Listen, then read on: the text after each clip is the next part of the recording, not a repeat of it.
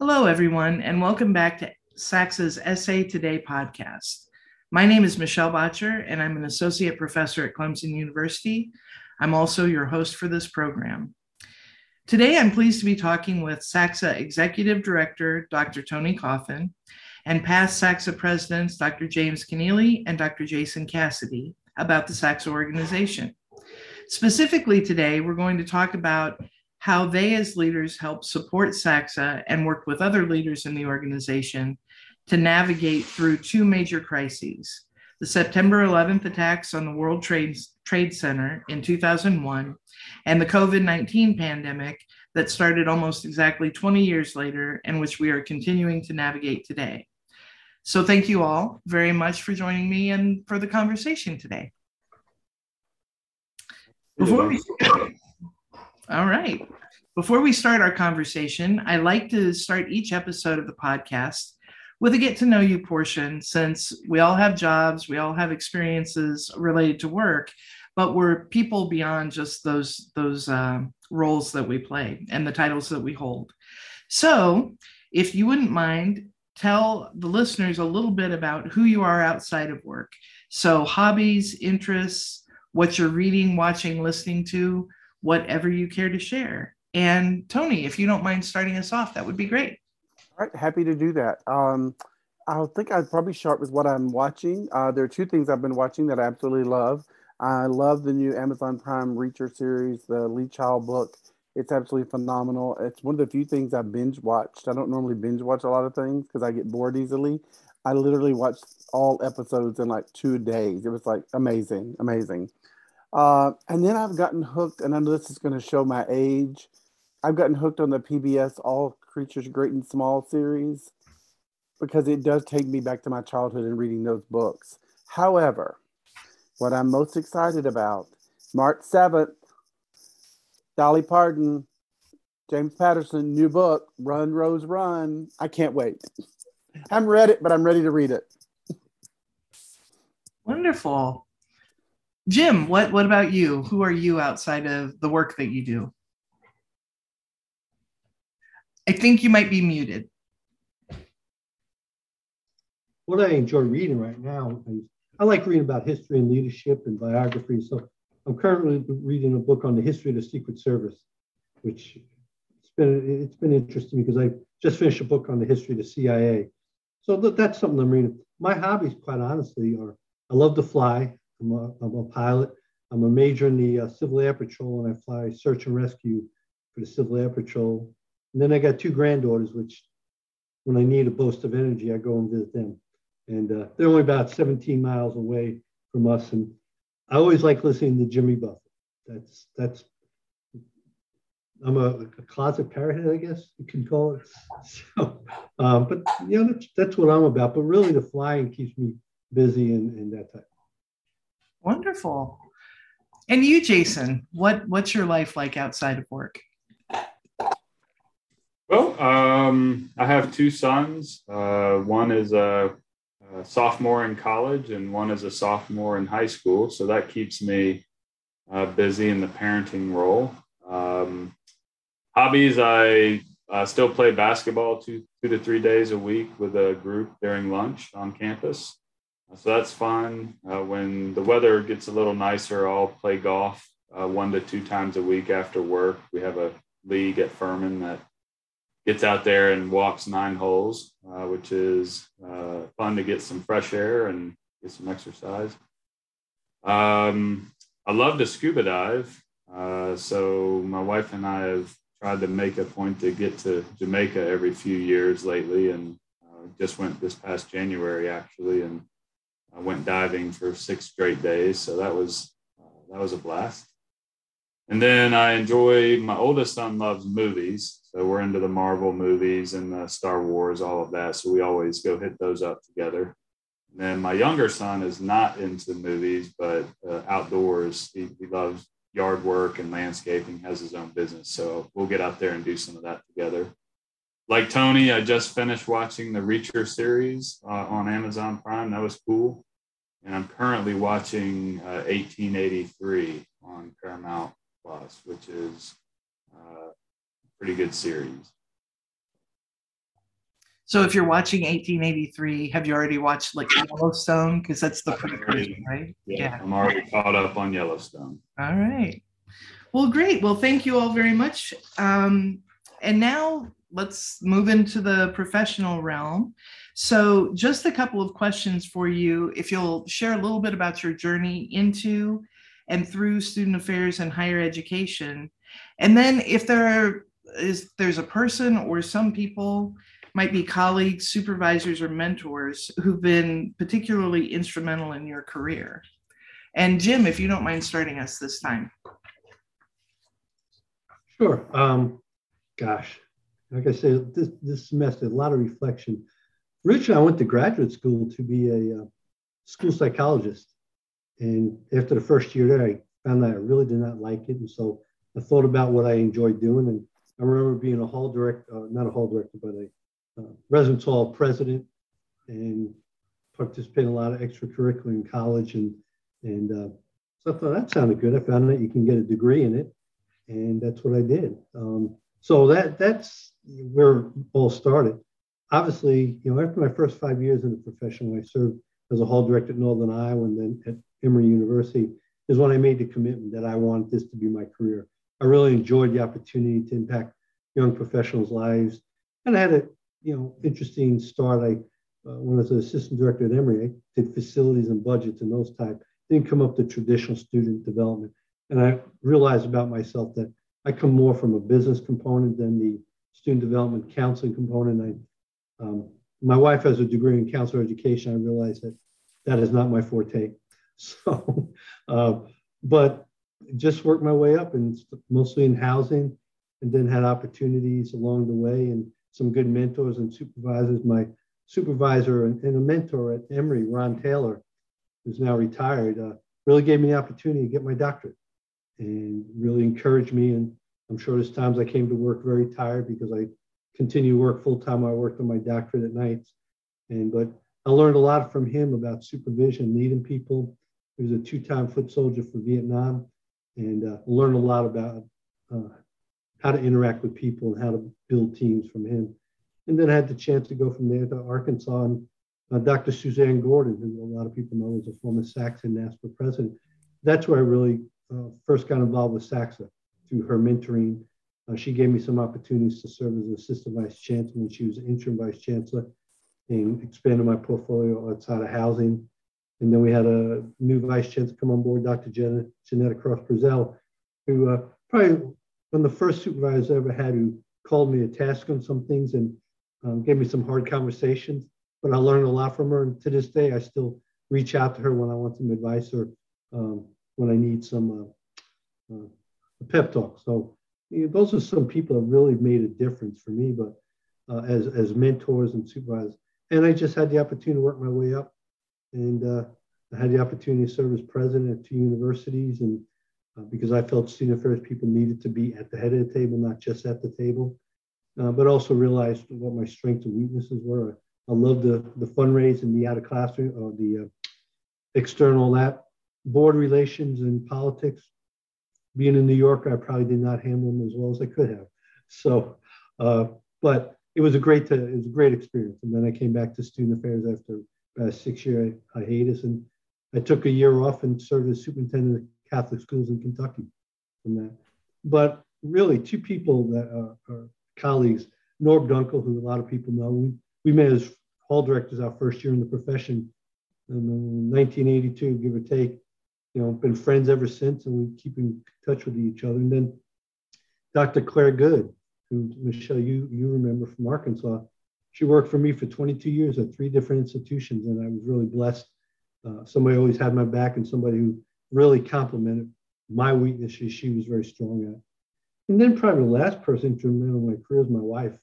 We both started out as hall directors. We met as hall directors, and she was very patient as we moved 9 universities in 8 states and 21 different addresses since we've been married.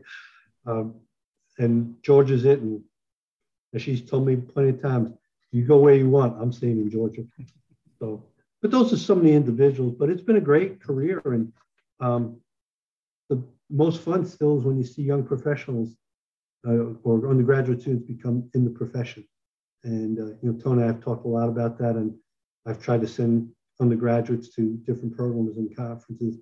But that to me, and as I tell my staff, don't look for the immediate rewards or gratifications. It's a marathon, it's not a sprint. And, be confident in what you're doing. And someday a student will come back and say, gosh, thank you. You're not going to get it the same day. So for the most part. So that's in a nutshell.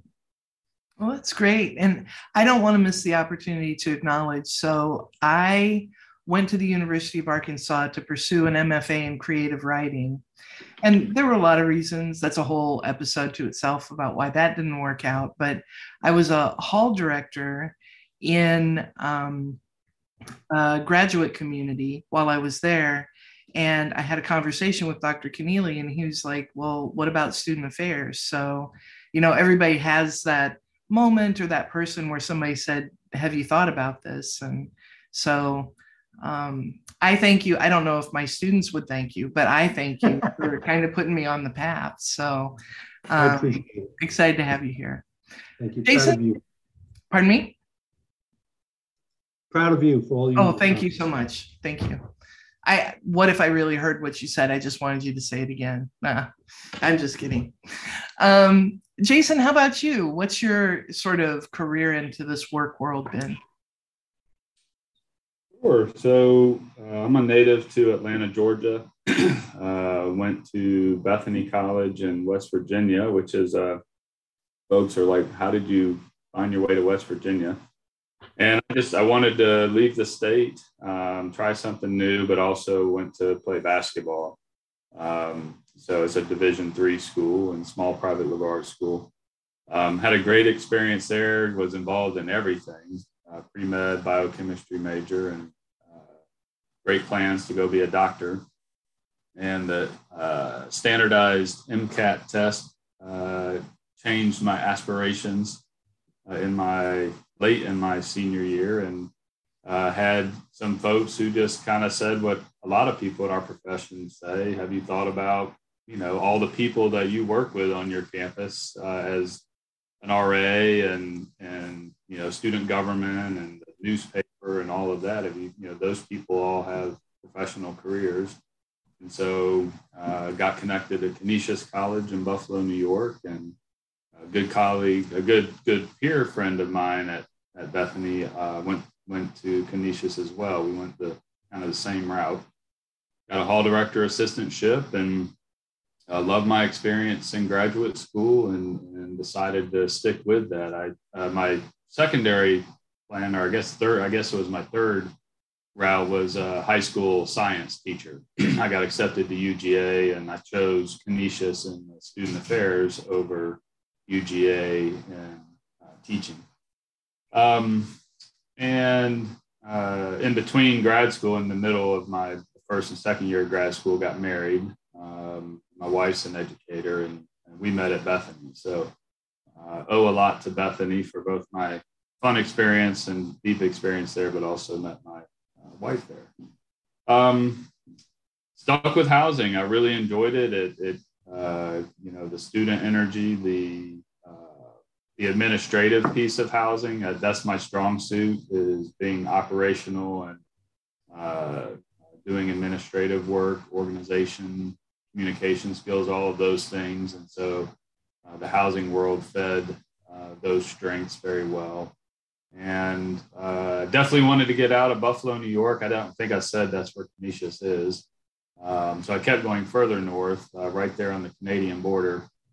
And after 2 very cold winters, job search in the South only.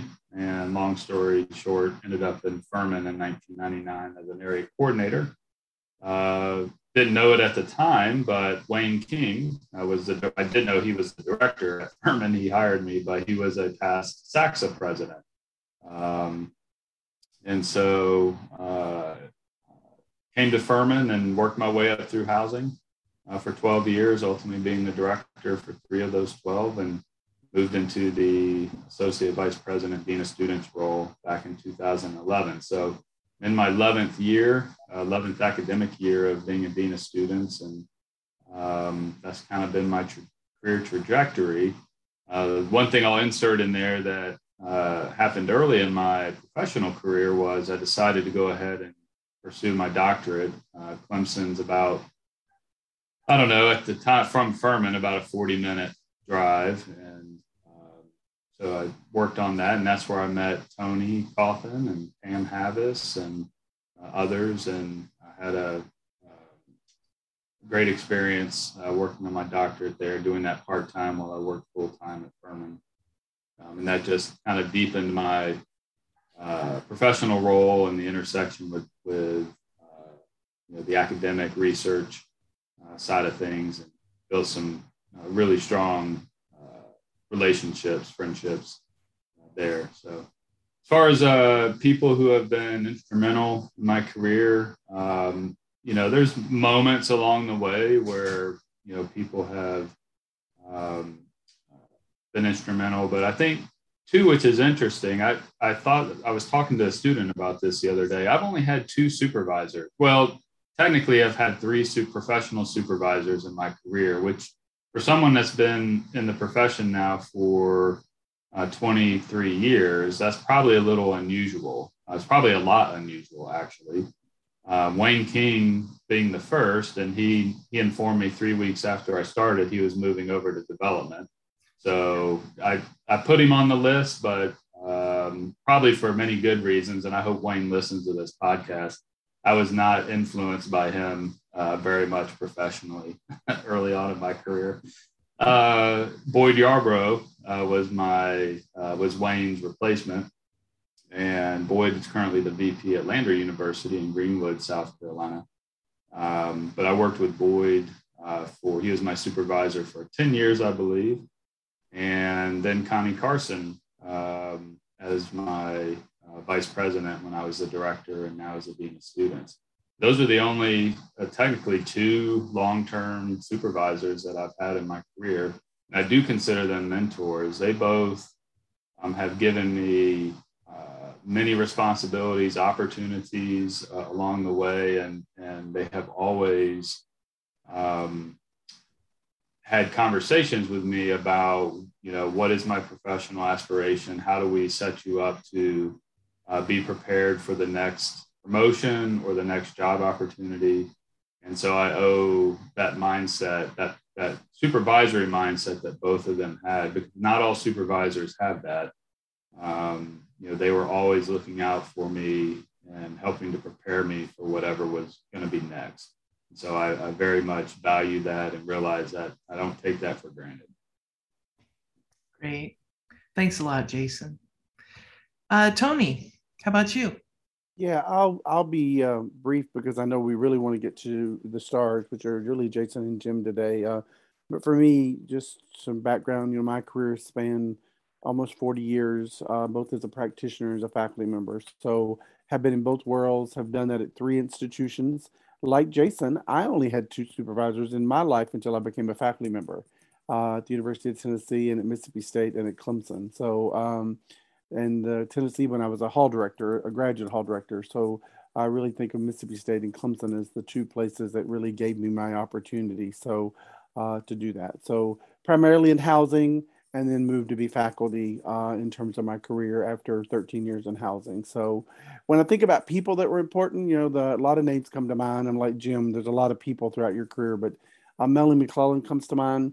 She gave me my first job, hired me when I'm not sure I really was the person she should have hired because I really didn't have the skill and strength that she probably needed, but she took a chance, and I'm forever grateful for her for doing that. And we've remained friends for 40 years now, but she was the person who I learned probably the most from early on in my career about good supervision, about treating people kindly, about doing the right thing. And sometimes the right thing is hard, and doing the ethical thing. So I think about Melanie as a person who really shaped me as I think about who I am as a person with that. So that's a little bit about that. But again, I'll stop there and let us get really to Jim and Jason and their experience with SACSA.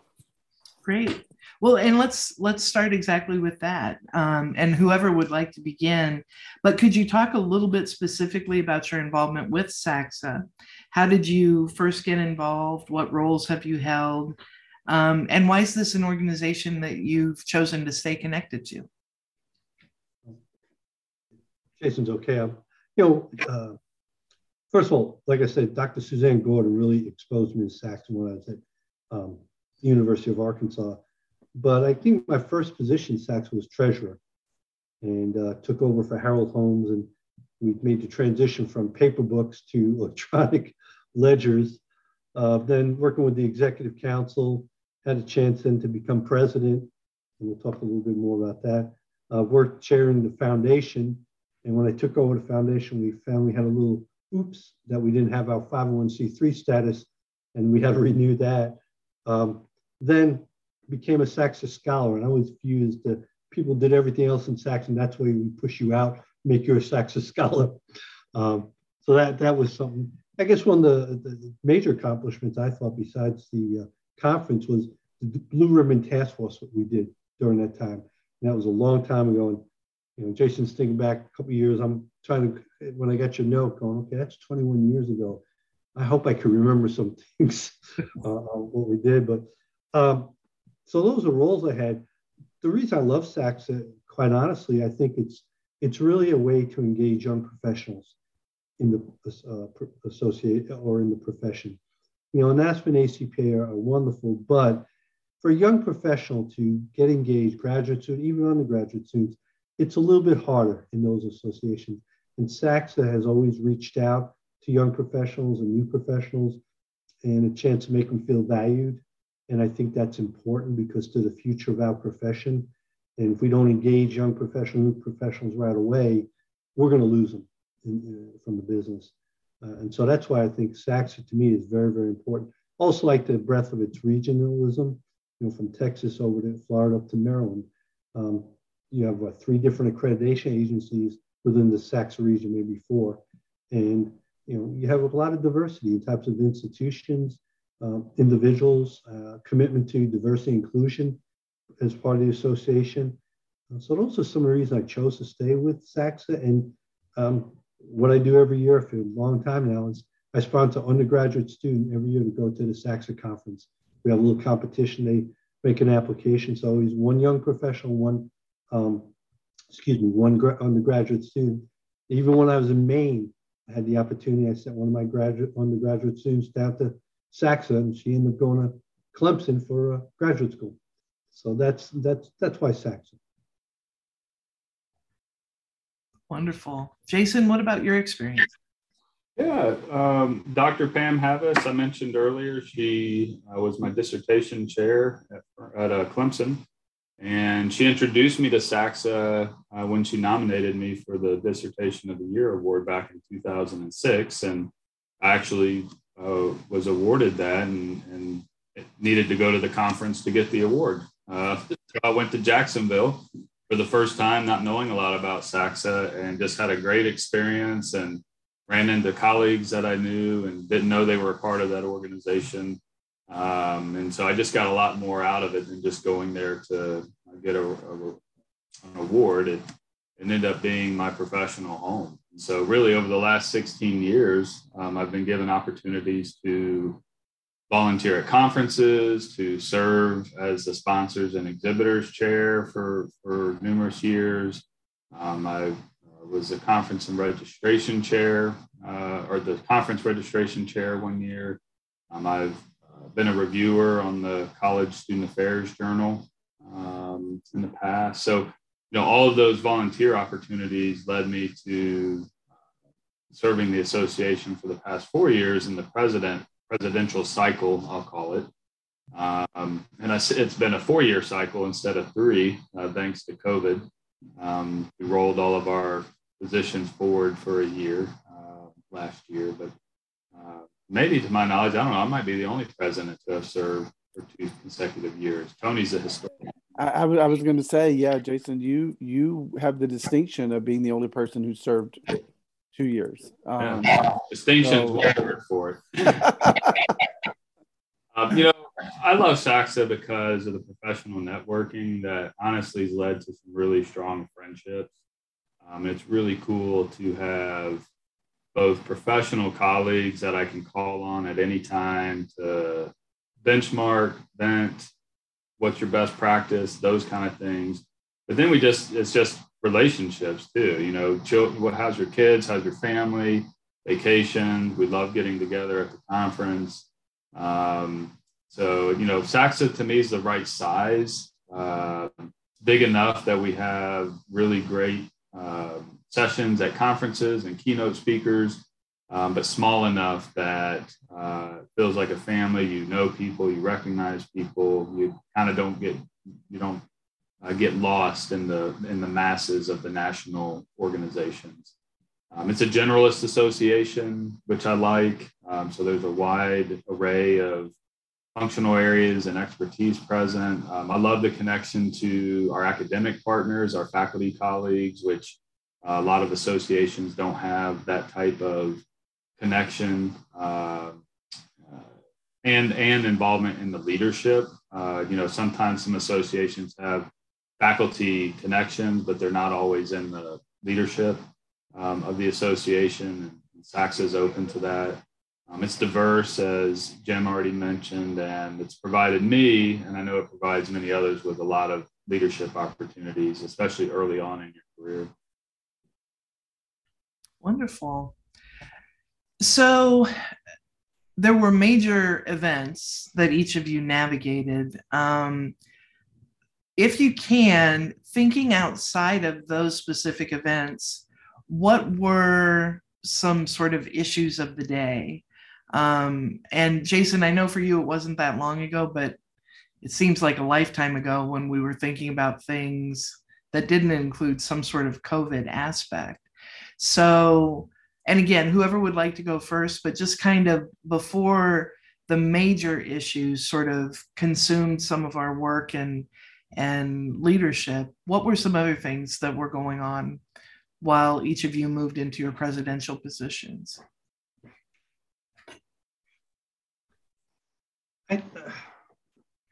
What's interesting is back then, like I said, 21 years ago, SACSA was not as flush with the money as they are now. And I think, Joe Buck, heck of a job. We had a great executive council. A lot of people were very committed to the association. But outside of that, I think some of the issues we're still dealing with in higher education. Mental health issues of our students, and those just keep changing and evolving, but that's still in the forefront of our conversations. I think the inclusion piece is still in the forefront of our conversation. We've been talking about these issues since I've been in the profession. I don't think we'll ever stop talking about them, because we got to keep pulling back the onion layers and digging deeper into these issues and conversations on what can we and cannot do, and how do we react, and how do we move forward. For SACSA, I think we're still debating, our identity with NASCA Region 3. We're on again, we're off again. The foundation was just coming back into full play. I think the journal. So I think we're on an infancy, but we're probably at a good teenage adolescent period. And, a lot of those uncertainties with the association, there was talk of merging. There was talk of, are we still serving the needs? Is there still the needs because of all the progressions we made in the profession? Again, conversations we've been still having, and we're always reevaluating. We talked about people, had limited travel funds. They had limited, how many professional associations can they belong to, and how do we make our brand distinct from other associations? I think Jason made a great point. Is a generalist, and we're committed to the young professional.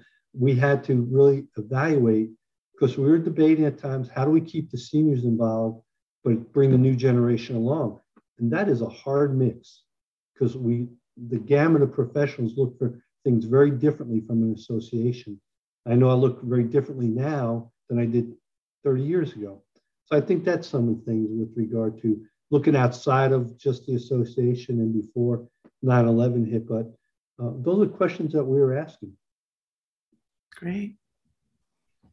It always fascinates me to hear and read history of, in a profession or things. I know Tony's shared some documents in the past from SACSA, and I've read some stuff, and to hear Jim describe, SACSA and some of the issues 20 years ago, it's not a whole lot different today.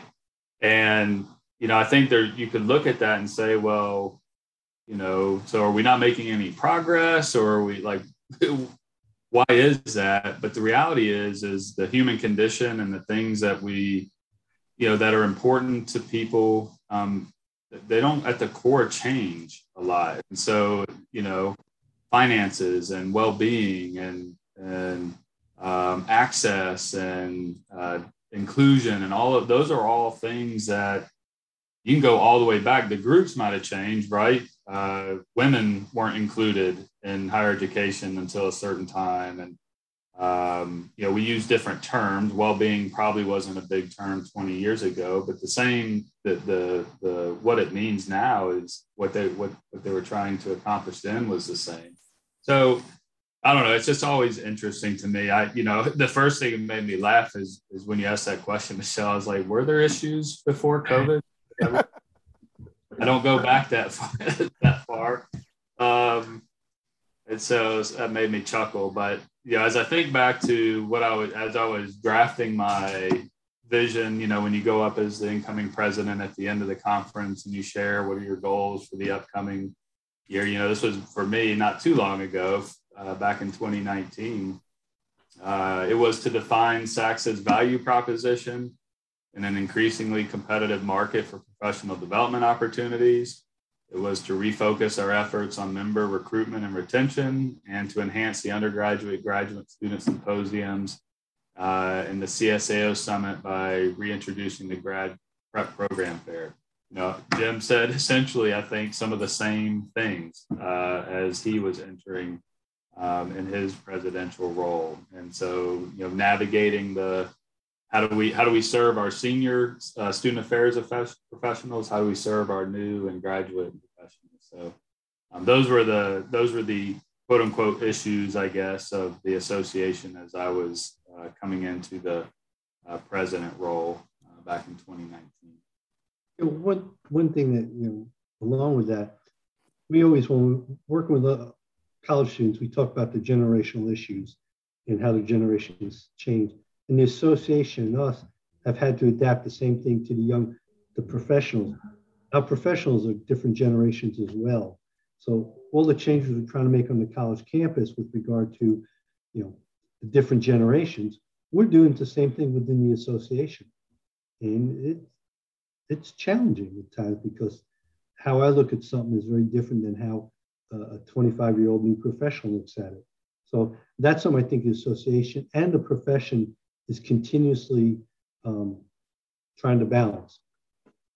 Yeah, it's funny as I listen to you all talk, I think about, my year as president, I think about what I thought was a crisis really wasn't a crisis. Mine was membership. You all had real crisis. I mean, that derailed your great plan that you just laid out, Jason. You laid it out beautifully. And then COVID happened. Jim had great plans, and then 9/11.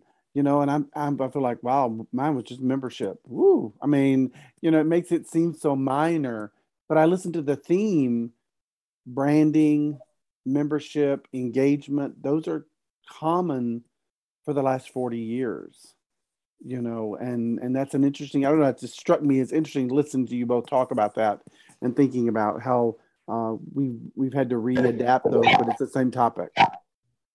Well, and real quick, I know we move on, but what's fascinating, right? That's what we do on our campuses, right? The key issues are enrollment, marketing, your niche in the higher ed environment, access. It's all, what we do in our running a professional organization, association is in a lot of ways, it's like I leave my day job and we go to our volunteer job and it's the same stuff. It's just different, a little bit different twist.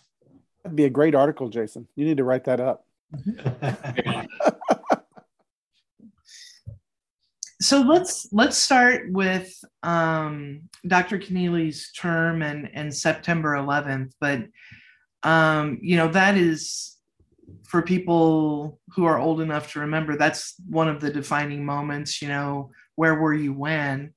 I was living in New Hampshire. I was at home. I didn't have a television at the time, but I was listening to public radio all the time. So I was listening to public radio as they announced what was happening. So that's sort of and then for me, it's a blur after that. I mean, it was just constant engagement with news coverage and updates. But what about you all? Where were you? Kind of how did you come to hear about the event? What were the days that followed like for each of you?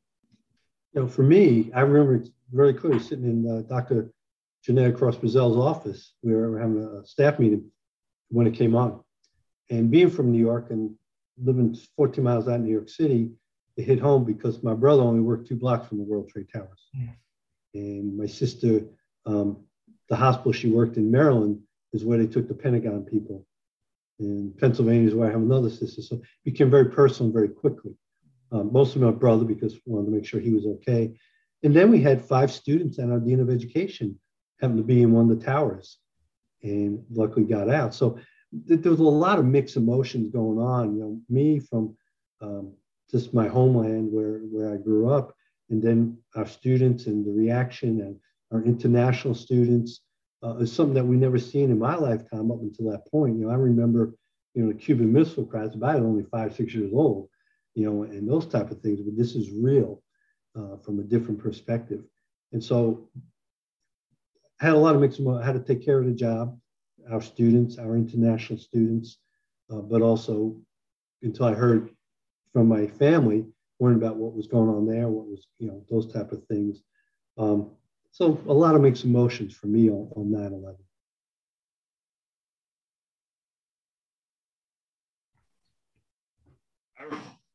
Excuse me, I remember every Tuesday we had our housing departmental meetings, and I was in my second year professionally at that time. And we came out of that meeting and we had a little tube TV that sat in the corner of the office that just kind of had news scrolling through it or whatever. Nobody paid it any attention. And we all kind of gathered and sat. We had a student. I remember we had some student workers. There was a couple of RAs that were coming to check the mailbox. And we all just kind of crowded around that little TV and just sat there mesmerized. I wasn't in a campus leadership role at that time, so I can't speak to really how the university behind closed doors navigated and managed that crisis. But I do remember as a student support role, thinking through and being asked to think through with our leadership about, our international students, our Muslim students, and getting prepared for some of the issues we anticipated as a result of all that in the days after. Nobody knew at the time, obviously, what had happened yet, other than the incidents itself. But as information came out over time, those were the things that I remember being engaged in. And then the other just real vivid thing I remember after that was just the American flags that were flown all around campus on cars. You couldn't even buy them anymore because they were all sold out. In people's yards. I can't remember in my lifetime another time in history where I saw so much patriotism for our country. So that sticks out in my mind too. Yeah, it's funny. It's funny the things we remember. What I remember is the phone ringing. All day long, the phone's ringing, people calling to check on people. I was a faculty member by that point, and, we had students from New York, and people were calling to check. In those days, we didn't have this sort of instant communication like we do now. We were relying on the phone call to call someone and say, and when they didn't answer, you panicked, and they could have just been at the grocery store. But I remember just sitting in my office and hearing all these phones just ringing, knowing that everyone was calling people they knew, taking phone calls, managing emotions. I do remember all those phones just ringing. I'll never forget that sound of of sitting in Old Main and just hearing almost everybody's phone ringing simultaneously and then keep ringing all day long. And you knew, wow, something's going on and something's happening, because the phones didn't normally do that. you know, they might have rang once or twice, but it wasn't that kind of day. It was a crazy kind of day with that, in terms of that. Well, and then with the pandemic, it was different because we were aware of it and it sort of emerged and evolved. And I know for, well, maybe several of us, I was at SCCPA when Clemson announced, don't come back after spring break, we'll kind of figure this out. And in planning that conference, we were going back and forth. I was driving to the conference expecting someone to say, no, let's not. So what about for each of you? That, again, it's an entirely different type of event, but in a slower emergence. There wasn't like a single defining moment in the same way. But what were your experiences around COVID and it emerging in higher ed? I think for us, our initial was, this is going to be a short-term thing. We'll get through it, short-term problems. We've handled the blips in the screen before, and when it became longer term, when it became political, when it became, how you had to respond based on whether you're a Republican or Democratic state, I think really heightened it in terms of, how we deal with this. And what was good is we have some very good mental health, and our health centers and people who knew their stuff, and our emergency response people, really, they were able to do the boots on the ground. Why, a lot of us at the senior level dealt with the direction from the system or the direction from others, and try to let them do what they needed to do to serve the students in the campus community. But I don't think any of us anticipated being as long as it still is. We just thought it was okay, it's one of those things, and we'll deal with it and move on. Yeah, Michelle, I was at the SCCPA conference. You all had invited me, and I know Tony was there too, because it was I remember it was the 50th anniversary of the association, and you were inviting back past presidents, and I had served in that role back in the early 2000s. And so I was excited to, be at the beach. We were at Myrtle Beach, and like you, was kind of like, we knew this was happening in other places. Was it coming to the U.S.? But weren't really, sure where this was all headed. But then, the request to be our emergency management team. So I remember being at SCC, being in Myrtle at the beach, and then leaving sessions and things to go sit on Zoom meetings. And, I think the first real concerns that were coming up were about our students who were studying away. Like, that was the first phase of all this. Do we need to bring our students back from certain countries where they're seeing some spikes of COVID? And then, of course, it all kind of morphed from there into telling all of our students not to come back after spring break. And but that, it's interesting. That was the last conference I attended until SACSA last November. So that was kind of the bookended for me. The bookends of the conference, along with the pandemic, were those two particular conferences. Mm-hmm. Yeah, I think what was interesting about being at that conference with the folks from a variety of institutions, and we even had past presidents from out of state. Haven Hart was there from Auburn, and Bo Seagreaves there was from Florida. I'm from Georgia. Was listening to how all the institutions were responding differently. And it was like, oh my gosh, it could make your head hurt.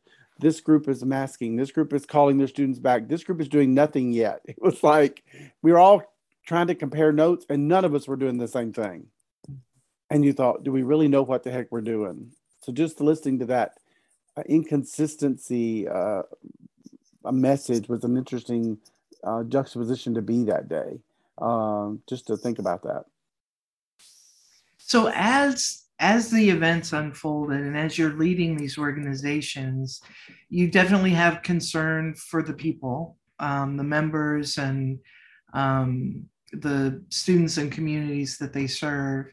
There's concern for the organization. And then there are like significant financial implications. So, and especially, as you shared already sort of how do we, what is our unique contribution as an organization? And Dr. Conneely, you talked about it not being in a really strong position at that point anyway. How did you navigate all of those pieces? And again, I know this isn't we did this on this day and it was all reserved. So I'm interested in your storytelling around this. The biggest thing obviously was, like you said, concern for individuals and recognizing, as the state started reacting differently on travel bans, and all of a sudden, remember, from 9/11 to the conference, it was only 2 months. So we did not have a lot of planning time. We had to react quickly. And so, obviously we had Joe Buck as the executive director. We had a great executive council, but really looking at, okay, the what if scenarios. What do we need to do if X amount of people don't come? What does the contract say with the hotel? Really trying to get a handle on what were the potential ramifications if we had to cancel the conference or, didn't meet our minimums and those type of things. So really getting a good sense because, and Tony may remember better than I, but I think at that time, we had about $60,000 in the bank for SACSA. And if we had to cancel the conference, we would have lost $65,000, which pretty much would have wiped us out. So we worked hard as an executive team, communicating, emails and otherwise. We understand the situation, but if there's anything we can do, and then I really dealt with the hotel and said, this is what we need. This is a problem here. And they were still, evolving too. And as a hospitality industry, how are they going to respond to these type of situations? And I think a lot has been learned from 9/11 now with the pandemic flu. I think hotels and hospitality react differently to these type of national crises that we have. But having a chance to sit down with the hotel, how can we cut? What can we do? How do we make this work? And what is the minimum we need? And just be very clear and open with the membership. This is where we're at. If we don't do this, this, and this, we may perish as an organization because we just don't have the financial resources to do. And I think it was a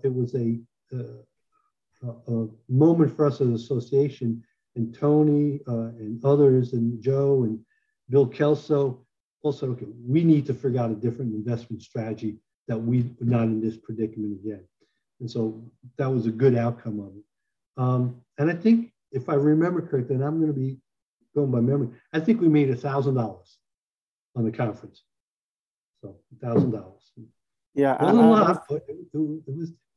I was fortunate to be Jim's conference chair, which then was the program chair, and I remember Jim and I being on the phone probably daily with our local arrangements folks, and because people were canceling left and right, and even they wanted to come, their universities weren't letting them. Right. So it wasn't like they didn't want to be supportive. And there were some people who probably just said, keep my money, because we know you need it, but we can't come physically. And I remember that happening more than not. And, as I reflect back on the history of SACSA, having had the opportunity to serve as a historian before my current role, I don't know that this organization would have survived had it not been because of Jim. His work with that hotel, and I get emotional just thinking about it, his work with that hotel saved our butt. Because I was never more proud that he was as outspoken and direct and assertive as he is, because it saved us. And I think when I think of the pivotal moments in SACSA's history, that was one of them. He's right. We were about to go under. And there were other pieces happening with people mourning in the lobby and taking care of each other and supporting. But what I remember is Jim's fast forward stewardness of we're not going to let this organization die. And I'm going to take on this massive hotel. And he did it and did it well. Those New York skills came in handy. They did. And I was never more proud. And I was so relieved I didn't have to do it. I was like, oh my God, thank God this is Jim. Let me go be the good cop. Jim needs to be the bad cop. I think Tony makes a great point. Our association, our members wanted to do everything they could, but they were dictated a lot of times. And we didn't have the benefit back then of Zooms and team meetings and virtual, I think I still had a flip phone. I don't know. But the association came together and really rise to the occasion. And, the same with Jason and COVID, as a president, you look forward to the capstone being the conference. And, it wasn't the bells and whistles we had other conferences, but you're proud of how the association, the members came together. And I think it was a good lesson for our young professionals on the stewardship of, if you're going to be part of something, how do you help take care of that? Well, and the support of your colleagues and your friends. I remember distinctly Pam Moon and I and Jim and lots of people that, the probably 180 people that were there, sitting in the lobby and just comforting and supporting and talking. It really became more about that than it did about SACSA. It became about humankind and taking care of your people. And SACSA provided us an opportunity to do that for those of us that could be there. Trying to find some good out of a crisis that where most of us, the world had sort of stopped. And we're like, okay, it's been 2 months. How do we support one another? And I remember sitting in the lobby, and it became more of a therapeutic kind of let's help one another through this, because there were people who had relatives that had died in 9/11 at that conference. There were others of us who knew no one, but it still was painful. But I do remember that coming together as a SACSA family, and I don't use that word lightly, but coming together to support and keep the people emotionally nourished while also keeping the organization financially solvent to be able to live another day so we can get to Jason's crisis down the road. Well, you set up the perfect transition. So, Jason, there may be things that sound familiar from what was just shared, but talk through your experience. Yeah, this whole podcast is really just a mirror of each other, right? All the same things Jim and Tony are just talking about played themselves out for different reasons, but in the same way the past couple of years with SACSA. We were at mid-year in Norfolk in February. COVID was starting to become a thing. And, in our April meeting, we're talking about we've got a contract coming up that has a cancellation date in May with a penalty for the 2020 conference, and the least penalty moment would be, we would still have to pay a price, but we'd have to make that decision in May. Well, if you think back to that period of time, I think Jim or Tony said this. I think it was Jim. We were thinking this was going to be we get through the spring semester, this virus burn itself out, we'll figure out the summer and then hopefully get back into normal in the fall. But, you're talking about $76,000 on the line for if you just outright cancel the conference. And at that time, the state the state of Virginia hadn't declared anything that would warrant the hotel canceling the conference, which means that burdens on the association. Of course, if we wait too long, right, you start planning this thing in March and really getting into the thick of it starting in March. And so every month we delay, we don't want to ask all these volunteers who are strapped on their campuses trying to navigate a pandemic with no playbook and,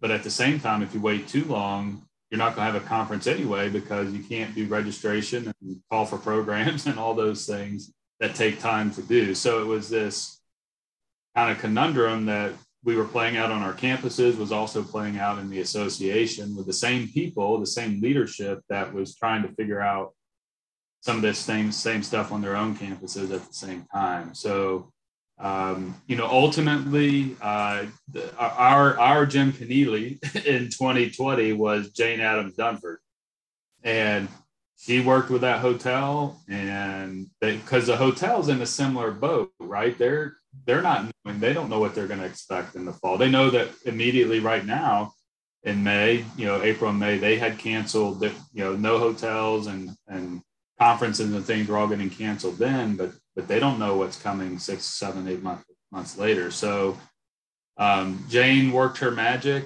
and we kind of navigated this. We'll be willing to pay a very reduced penalty if we would sign the contract, roll it forward to 2021, and agree to come in 2021. Again, we made that decision in May, which, if anyone who's been a part of this, there are no winners. Like every decision an institution, an organization has made throughout this entire pandemic, you always have very vocal groups and individuals and constituents on both ends of the spectrum. And we were kind of worried about that with our association.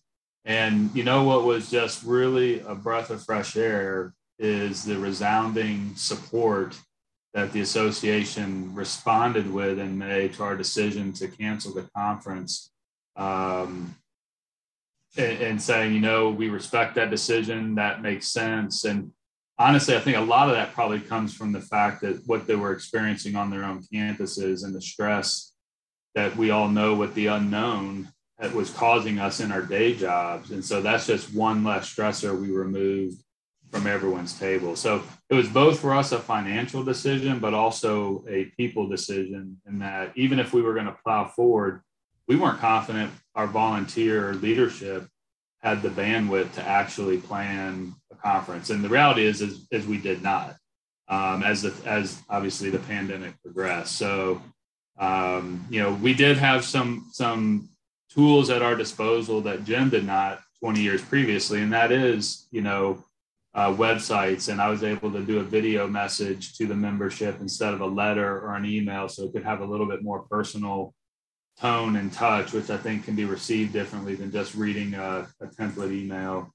Text messaging and Zoom for our leadership team to be able to get together and have some in-depth conversations and look each other in the eyes and do all of that you couldn't do when Jim and his team were making those decisions previously. And the final thing I'll say is the previous leadership of SACSA absolutely made the decision for us to cancel that conference in May a much easier one, because we are in a much better financial situation as an association today and back in 2020 than we were as Jim and Tony were describing. So, kudos to our predecessors who set SACSA up for this very moment, which is why they did this, because of their experience with almost going under. They changed the financial model to say, one day something else is going to happen, and we don't want that leadership team to be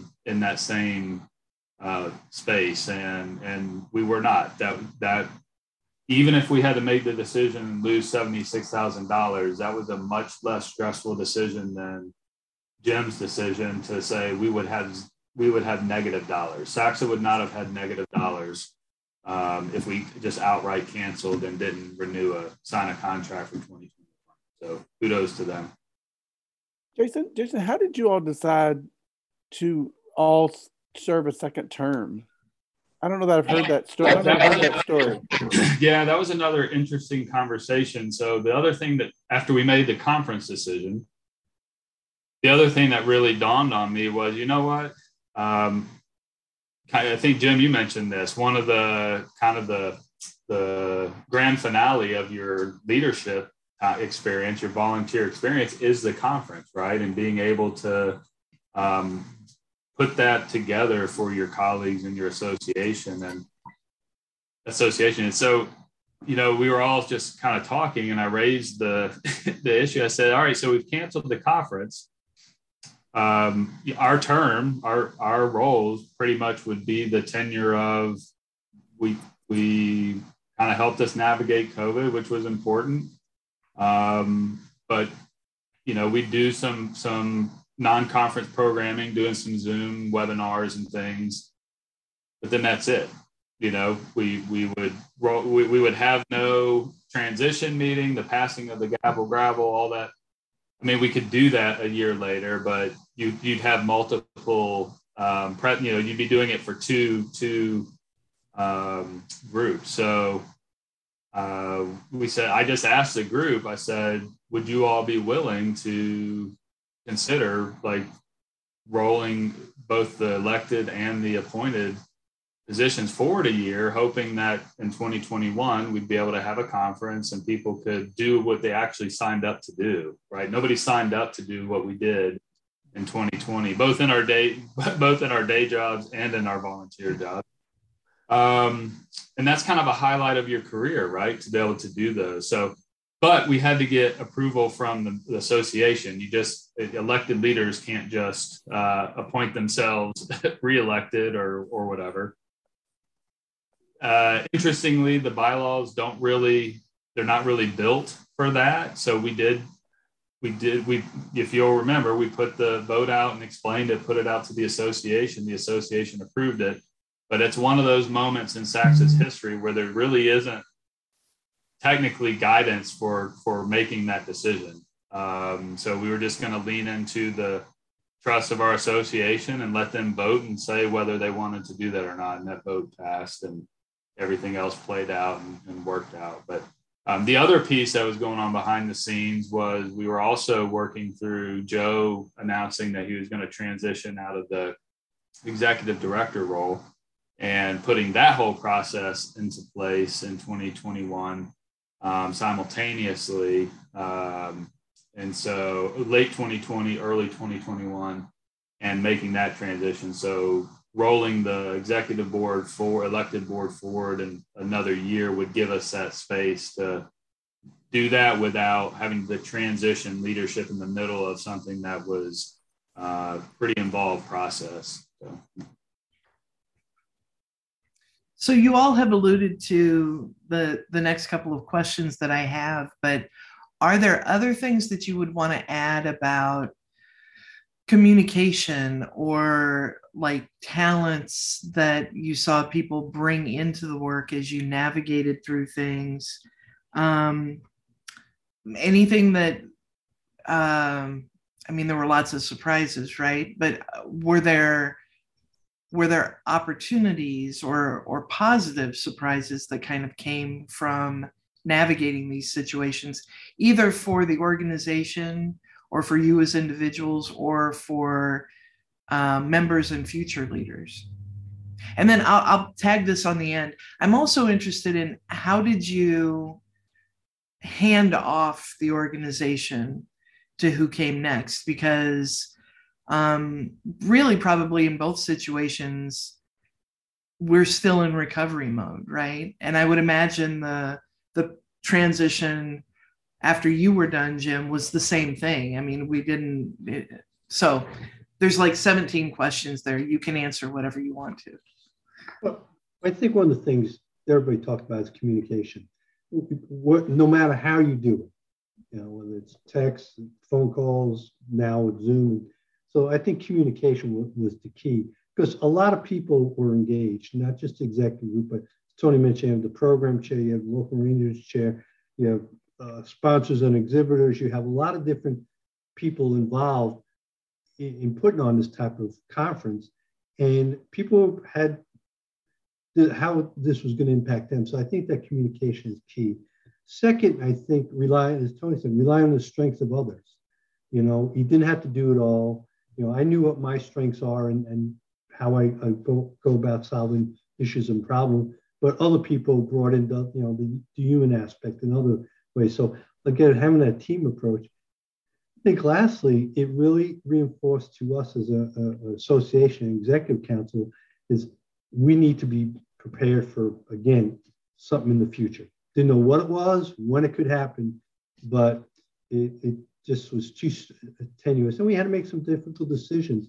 You know, we always talk about keep membership low, or membership dues low, and the ebbs and flows of membership by state. Really had to come up with a very long-range strategic. How do we position the association that can withstand another event like this?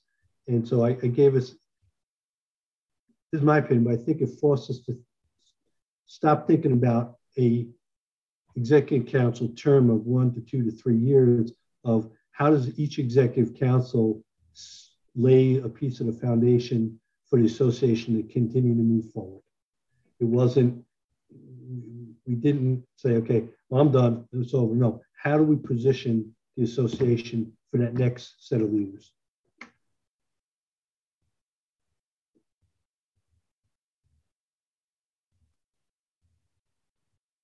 I've been giving some reflective thought to this since you invited us to participate in this podcast, Michelle. And, you know, one of the things that I tried to always keep at the forefront of all of this is you can't run a volunteer association in the same way that you run your department or your institution.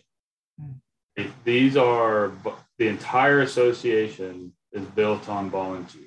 And, you know, it's only as strong as the volunteers and the leadership in that moment, and their capacity to actually invest in what they signed on to invest. And what became clear really early on in all of this is this was where SACSA volunteering is a bright spot in people's professional lives and something that brings them joy and something that maybe actually is an escape from their day-to-day work that might be stressful to them. I was noticing for myself and for others that actually this was feeling exactly like what work would feel like sometimes when you're stressed and there's these expectations and deadlines, and if you miss them, and that's not what this SACSA volunteer experience is supposed to be like. And so I felt like we needed to change that model pretty quickly so that we weren't adding to people's stress in that very stressful time for everyone in their professional and personal lives. Because that's the other piece, right? You have this professional volunteered, professional development piece.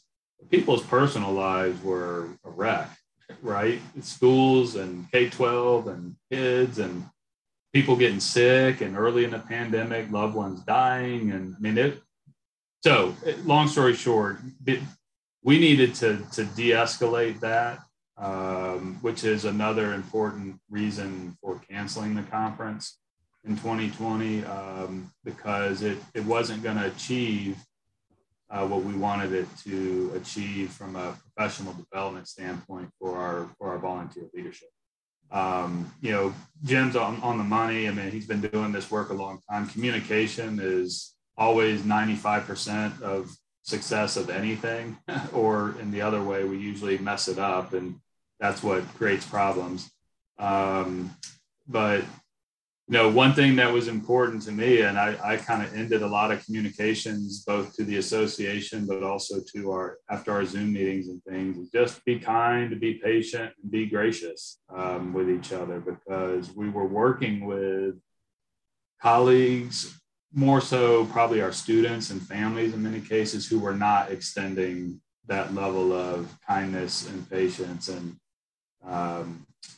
graciousness. So we needed to give it to each other, feed that for each other, because we weren't getting it in our day jobs. Yeah, that's so interesting, Jason. I hadn't thought about that, because that's what happened in Jim's era. I saw those people in the lobby do that, whereas y'all were doing it, 20 years later, in some ways in a different format, either via Zoom or via, you know what I mean? Whereas Jim's, they were doing it physically in a lobby of a hotel, but it's the same concept. Take care of one another. And that's what SACSA does well. SACSA does that really well, is takes care of its members and its people. And a crisis probably brought that out in us. But yeah, such an interesting, I never thought about that till you said those words. Mm-hmm. Well, as we wrap up, I want to be respectful of everyone's time.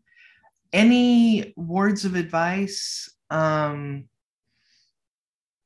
feel like you've already shared so many things about thinking forward and lessons learned and things like that. But what would you kind of like to leave listeners with as far as your experiences?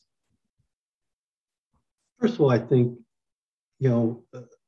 it's a testament to our profession that we can rise as professionals and in colleagues and human beings to overcome adversity. And I think that's one of the greatest lessons I learned. And I try to help young, I talked to my entire division about a week or so ago. I said, you're going to have blips in higher education. I said, in the last 15 years, I've dealt with 10 budget cuts. I said, it's going to happen. How you respond to it, it's not the end of the world. You work together, you communicate, you take out your ego, and you will overcome, because this is not the last of it. After I'm gone and buried, this thing's going to arise, and people just how did they deal with it? Well, you will deal with it. And you did have a question on your thing, Michelle. What is the hope right now? We have some very talented young professionals. And I really, as I looked at my division after reflecting, I am optimistic about where our profession goes. I'm concerned about higher education and the politicization of higher education, but I really do believe student affairs has a strong future because of the young professionals. And the only caveat I would put in there is, look at where we've been before deciding where we need to go, and recognize the people before you maybe not did everything right, but there's a lot of things you can learn from understanding the history. That's a good summary, Jim. I'm not sure I really didn't add what I can even add. I'm like, Jim has spoken, and I'm like, okay, that was good. Absolutely. The lesson learned for me, or word of advice or whatnot, is, especially I think for maybe our newer professionals, our personal lives absolutely affect our professional lives. And those who think they can compartmentalize those two worlds, I think, I think you can do that maybe for a short period, but what the pandemic really exposed in the workplace is that can't be sustained for a long period of time. And nothing has really, in my experience, my lifetime has exposed that more than what's happened the last 2 years. And institutions are having to come to terms, and it's not higher ed, yes, but organizations. I mean, all across the globe are having to come to terms with that. So we have to change that mindset somehow. And in American society, that's a hard mindset to change, I think, but we're faced with it.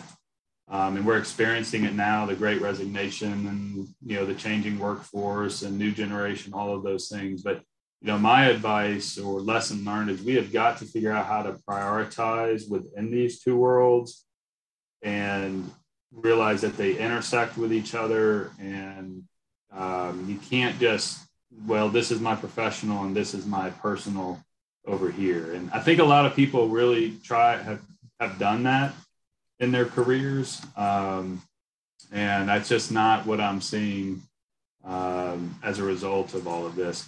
And then as far as the future of the profession, I think SACSA has an opportunity to really think through from a professional development standpoint, how do we navigate, a decreasing enrollment in the coming years with just the total population in this age range going to college, which is going to play itself out, and then going to graduate school, which is going to impact our master's and our graduate prep programs, which means, our incoming workforce is probably going to have to come from some different sectors than just grad prep programs as we're typically accustomed to. So how do we I think that that's an opportunity then for SACSA to fill a professional development void for some of our folks coming into the student affairs profession who haven't come up through the traditional student development prep program. So I think we need to give some real time to thinking about the future of our workforce in student affairs, because student affairs isn't going away. Now, what the pandemic has absolutely exposed as well is I've seen a much greater appreciation for student services and student affairs over the last 2 years as a result of this than at any other time. So now we need to kind of capitalize on that and figure out how do we keep with the changing demographic and the changing landscape around our workforce. So kind of building on that, and again, Jim, you talked about a hope for the future being the new professionals coming into the work. Are there other hopes that you have? What is bringing you sort of a sense of hope and peace or positive anticipation as opposed to this sort of period of negative anticipation we've been living through?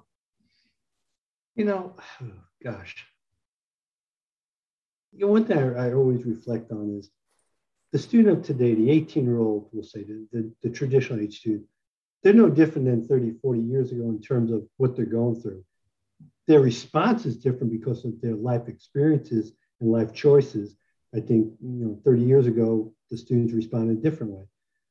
So I think Jason makes an excellent point that we have solidified our role in higher education as not just the activities people. We really do take care of students, and continuously to help our young professionals understand we are educators, we're caretakers, we are professionals on equal footing with our academic colleagues to help students be successful.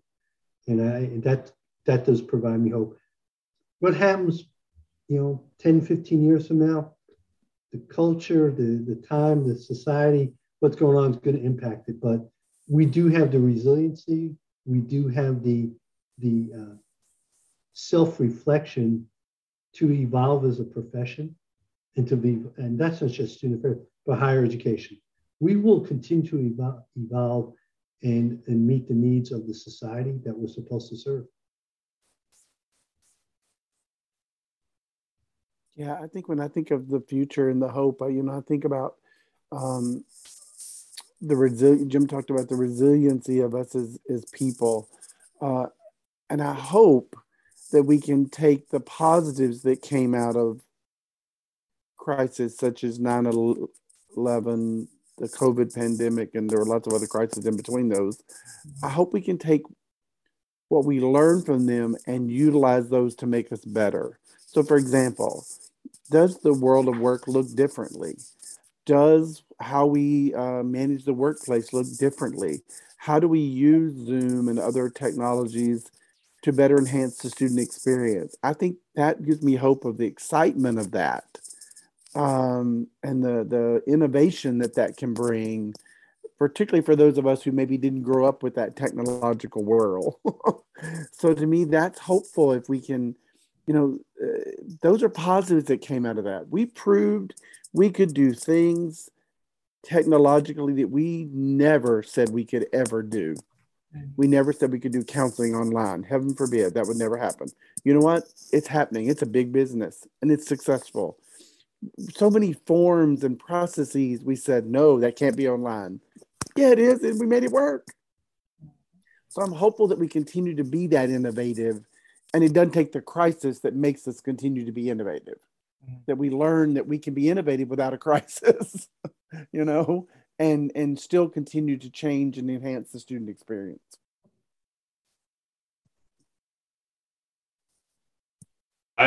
Michelle, I don't have a ton to add to that. That was both well said. And the only thing I just always look back to is our history. The one thing that hasn't gone away since it started is higher education. So we have weathered every war, pandemic, crisis, recession.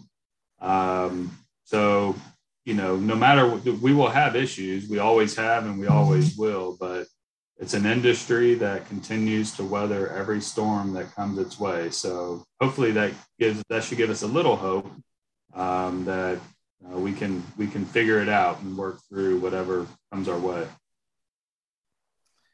Well, I just want to thank all of you for your leadership, but also for continuing to serve the organization, for being a part of this conversation. My undergraduate history major self was so excited for this episode. When Tony and Bo and I first started talking about it, I was like, I want to do an episode on this. And they're like, okay, and you exceeded my expectations, which you both know I would let you know if that wasn't the case. So, but I really feel like this is genuinely a gift to the organization. And as we move forward and we face whatever those next challenges are, to be able to look back, both sort of in a holistic way, the way you alluded, Jason, but also specifically to, look, here are two major milestones in the history of the organization. So the people love SACSA, and people will do the work to keep it going. And so just so much gratitude to all three of you for being here today. As I wrap up, so today's SACSA's SA Today podcast was brought to you by SACSA. That was brilliantly said and not correctly read off of the paper in front of me. But we thank the leaders and the organization as a whole for their support. Additionally, this show would not be possible without my friend and producer, Jen Lowe at the University of South Florida. As always, Jen, thank you for your support and collaboration. And I close each episode out with a quote that's at least in some way related to the topic, but today I'm going to use two quotes. So one is, anyone can hold the helm when the sea is calm, by Publius Syrus. But then I also wanted to add from Dr. Jason Cassidy, be kind, be patient, and be gracious. I think that advice really serves us well in the work and life beyond that. So thanks again to the guests. Thanks to each of you for listening. My name is Michelle Boettcher. It has been a pleasure to host this episode. Take care, everyone, and have a beautiful day.